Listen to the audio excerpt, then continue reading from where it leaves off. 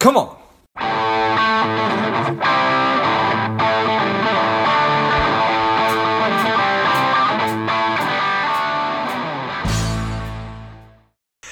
He is strong. He is powerful. He is David Emmons. He's been an artist for decades. He has made a radical shift in how he marketed his art. He saw massive results, and now he helps other struggling artists focus more on the work that they truly love. Excited to have you on, David. Tell us a little bit about your personal life, some more about your work, and why you do what you do.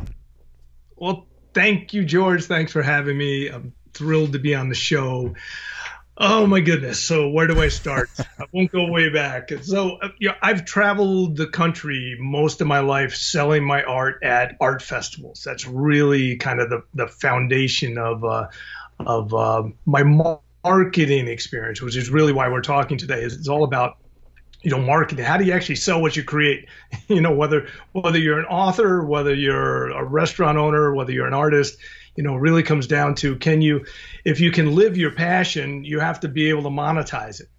And during my career at the festival circuit or on the show circuit, I learned along the way that I love the marketing component. And so even though I was in my shop all week creating what I create, and I love doing that, I fell in love with kind of the understanding of human psychology, why people do what they do, selling my work, building a fan base, building relationships, and all of that was pretty much my career.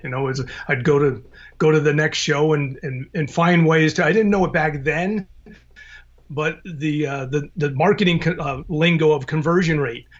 I would find ways at a festival to get more people to buy from me, and I was fascinated by that. How I was able to do things that would influence that, and so my career has been one of not only love for what I create, but also a love for understanding how to better sell what I create.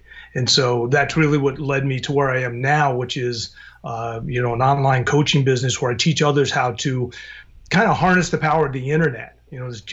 This giant thing that's overwhelming at times for most of us. How do you really harness that and make it work for you? No matter what kind of small brand you are. Love it. And what kind of art do you make? Well, I'm a sculptor, so I work with copper and stained glass, and I'm kind of in the garden niche. So everything I create revolves around using plants. So I use a lot of plant life in my creations. I call what I make hanging water gardens. And if you Google hanging water gardens, I'm pretty much all over the first page there. And so it's an interesting niche, and because of its nichiness, if you will, I always knew the internet was a place that I should be able to thrive. I should be able to go on the internet and find my people, if you will. And so as I got pulled into the whole online marketing space, that was my goal. Was how do you figure out how to make that happen? How do you find your niche and market to them? Yeah, well, I certainly appreciate that. It's interesting. I have a deep appreciation for art and for artists, and I empathize. My heart goes out. I've always been curious when I do go to an art festival and with my family. Literally the last time my wife and I were talking, we thought, well, I wonder how many pieces that they need to sell at each festival. I wonder just everything that goes into that. And you referred to it as a circuit, and I imagine that it's a lot. It's amazing. I mean, it's a really interesting way to make a living. It's there's so many components to it. It's so fascinating. There's so many variables, and it's a love-hate relationship. I bet. A lot of aspects of it that you love, and there's a lot that you hate. You're always battling the weather. You're always battling, the economy. In a more of a micro fashion, you're battling booth location. I tell stories over the years. You could be at a wonderful event in the summertime, a great festival, and you're too close to the lemonade booth, and there's a line of people in front of your booth and nobody sees your work, And so variables like that are so out of your control that, you plan a year in advance to be at a specific show. you've got this great booth location, and they changed where the lemonade guy is. Yeah. And that totally wrecks your show. Blew it up. Tune of thousands of dollars. And so it's a really interesting dynamic, and artists have been, doing this for years. But if you think about it, if you're a creative person like that, if you're a painter, a potter, a jeweler, a sculptor, and you're creating, unless you have a gallery or unless you want to go down the wholesale route, how else do you sell your work? And it's been a pretty good business model for a long time, but it's fraught with those unforeseen nightmare scenarios. Yeah, like COVID and stuff like that. Gosh, I mean, who saw that coming? I can remember one year I was at the Minnesota State Fair, and I was standing outside of a building, and I was looking at all the historic photos on the wall going back all of the years the fair had taken place. And I said to myself, very interesting that no matter what happened in this country over all of that span of time, the fair always took place. And I thought, wow, so if you're a person who sells at fairs, especially state fairs, you'll always have the ability to sell your wares. And then COVID hit, and that changed. Like, wow, even that isn't true anymore. So yeah, fascinating. So you are clearly a charismatic person, and I imagine that in person you're even more engaging, and so I don't know if that's natural to you or not, and I don't want to make assumptions. I'm sure that there's lots of artistic folks who enjoy it, but then probably the flip side of the coin, there's lots of artistic folks that frickin' hate it. So you are going through the process, and you're learning about conversion ratios, and you're loving certain parts, and a lot of it's a grind. So you say, you know what, let's figure this internet thing out. So you make the decision. Kind of take me through that journey and tell me how we ended up here. Well, the decision came just from a desire to you do so many shows, and you realize, especially the ones that are lousy, I sure would love to give up that show. we all have a list of the shows we hate. Usually they're not profitable, or you just hate the show. There's something about it that's just a real grind. And so that was the tipping point. It was, you know what?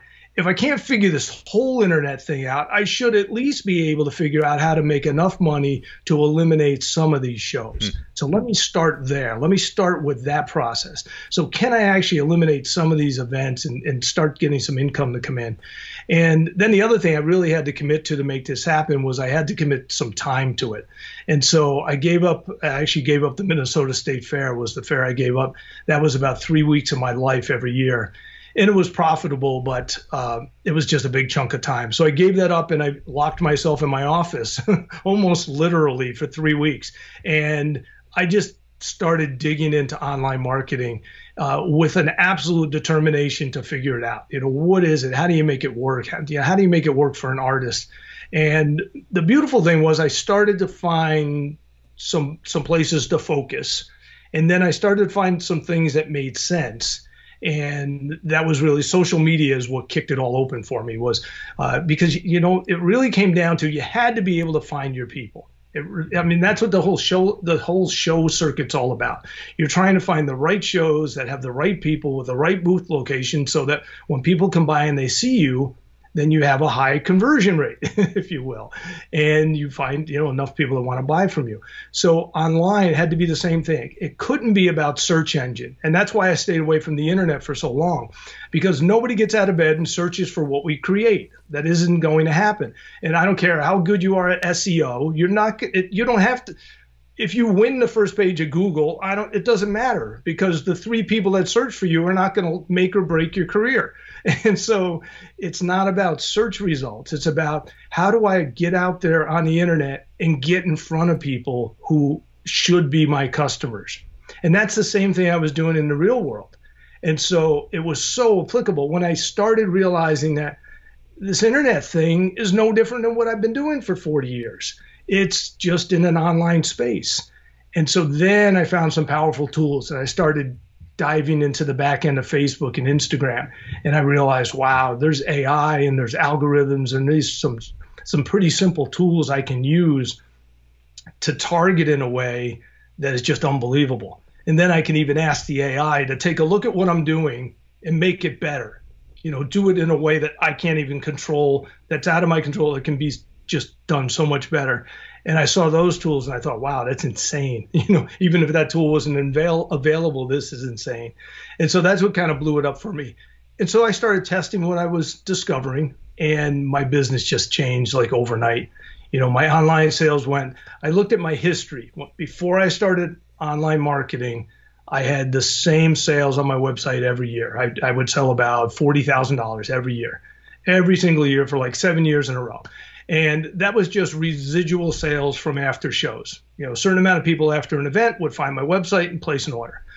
And when I started online marketing, the very next month, I did $40,000 worth of sales in 1 month. It was like insane. And then like, this is working. Then it was a matter of, can I make it sustainable? What are the indications that, that this is repeatable? Is it something that's going to continue to work? Will it grow? All of those unknowns. And as time went on, I started learning those, and I started learning, the big thing for me is, why is it working? When I saw those components, when I understood that it's really about all of the things I've always done in my booth on the road. It's human psychology. It's understanding why fans are attracted to an artist, that fan-artist relationship, that, all of those components. Without those, if you just go online and you start using these shiny tools, that doesn't equal success. It's understanding why people buy art, why people connect with a small brand. It doesn't have to be art, but in my experience, it works the best. My marketing strategies work the best with small brands, owner-operated brands, where other human beings want to connect with you. That's really the secret ingredient. And then when you know what to do with that, when you know what to do with that understanding, and then you use some very specific tools and you stay in one lane in the online world, well, then everything just explodes, because you're focused. You're being smart. You're using strategies based on an understanding of what humans do. And, the tools are amazing now. You can find your niche. At the shows, typically I'd sell 1% to 2% of the crowd. And so that's pretty decent conversion rate at a show. But if you look at the reverse of that, that means 98% of the crowd was not my customer. Sure. Online, I market to the 2%. I don't market to the big, so online now you can just narrow down. I always use this analogy. If you could filter the attendance of an art festival to only have the people who would come into your booth, as they come through the front door, the front gate, only the people that are going to buy from you come to your booth, that would be amazing. Well, you can do that online. And then online you can make lookalike audiences. You can take all the people who purchase from you and make a 2 million person lookalike audience using AI that looks at 1,200 data points on every individual to determine who's going to be in that lookalike audience. Well, holy cow, that's like mind-boggling. And so when you start finding these kind of tools and you put them into action, all of a sudden your business just explodes. And so that's what I've done. Well, that certainly does make sense. And I imagine that must really resonate with a lot of people who have been on that circuit. Like, listen, can you imagine if you could just pick through the 1% of people that were coming through the Minnesota State Fair, except online, you can do that with all 50 states. And exactly. They're like, wow, okay, yes, I'm interested in doing that.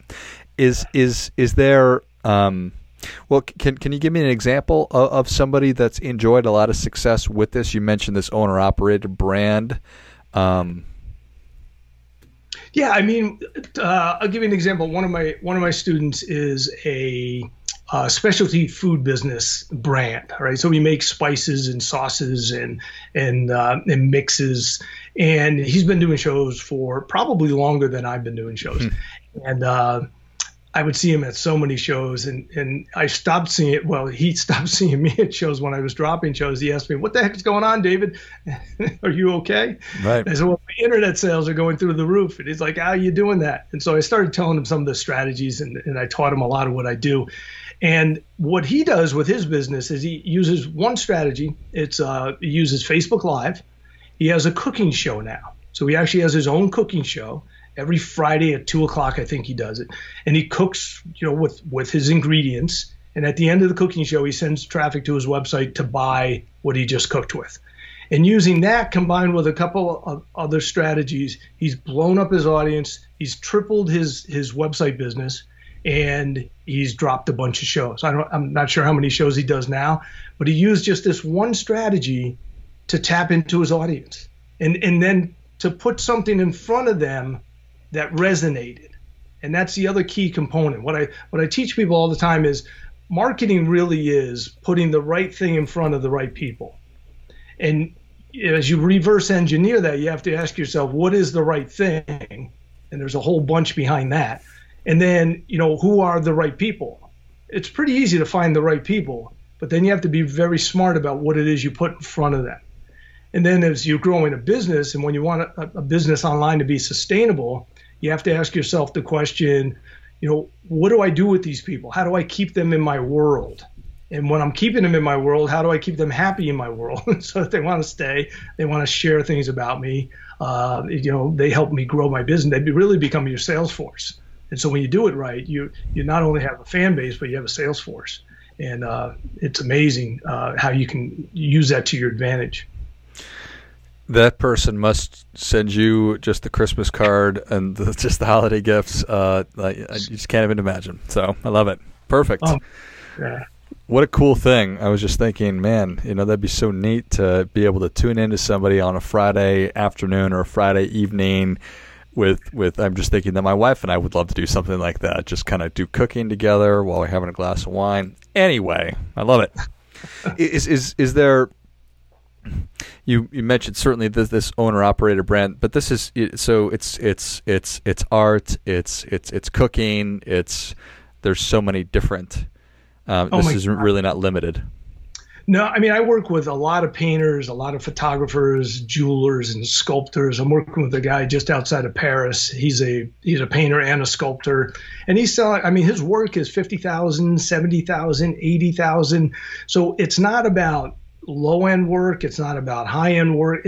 It's about finding your customers. If you can answer the question, are my customers out there? Do they exist? And that that's really the question I asked myself originally.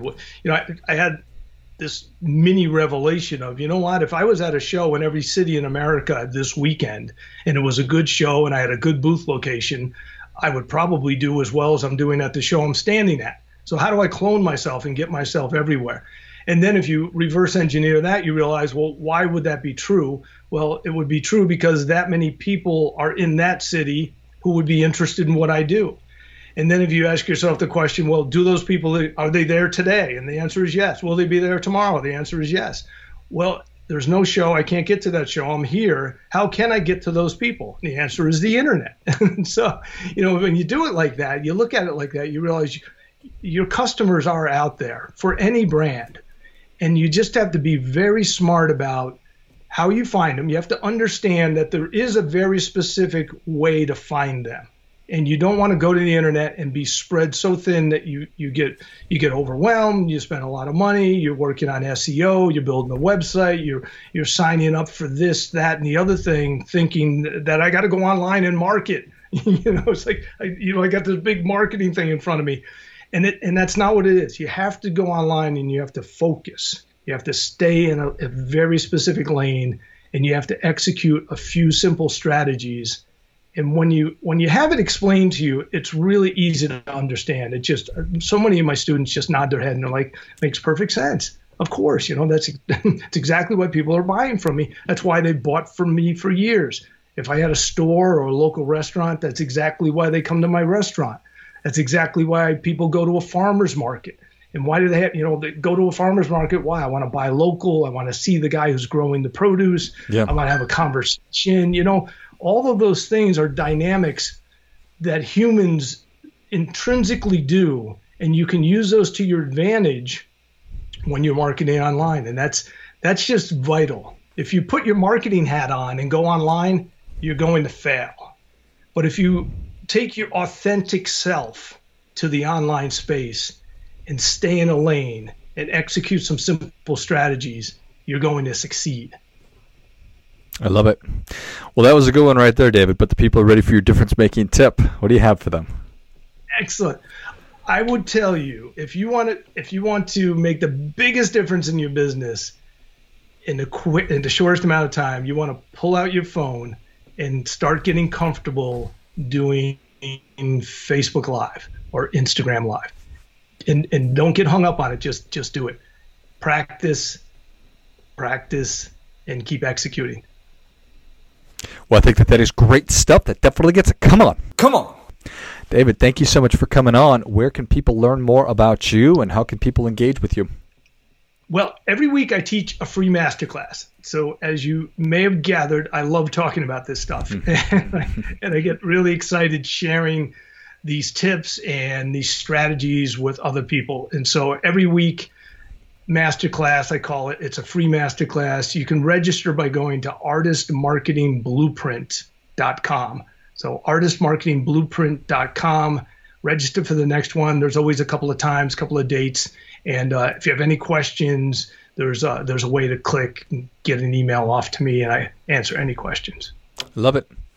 Well, if you enjoyed this as much as I did, show David your appreciation and share today's show with a friend who also appreciates good ideas. Check out David's free masterclass at artistmarketingblueprint.com. That's artistmarketingblueprint.com. Thanks again, David. Thanks, George. Pleasure being here. Likewise. And until next time, keep fighting the good fight, as we are all in this together.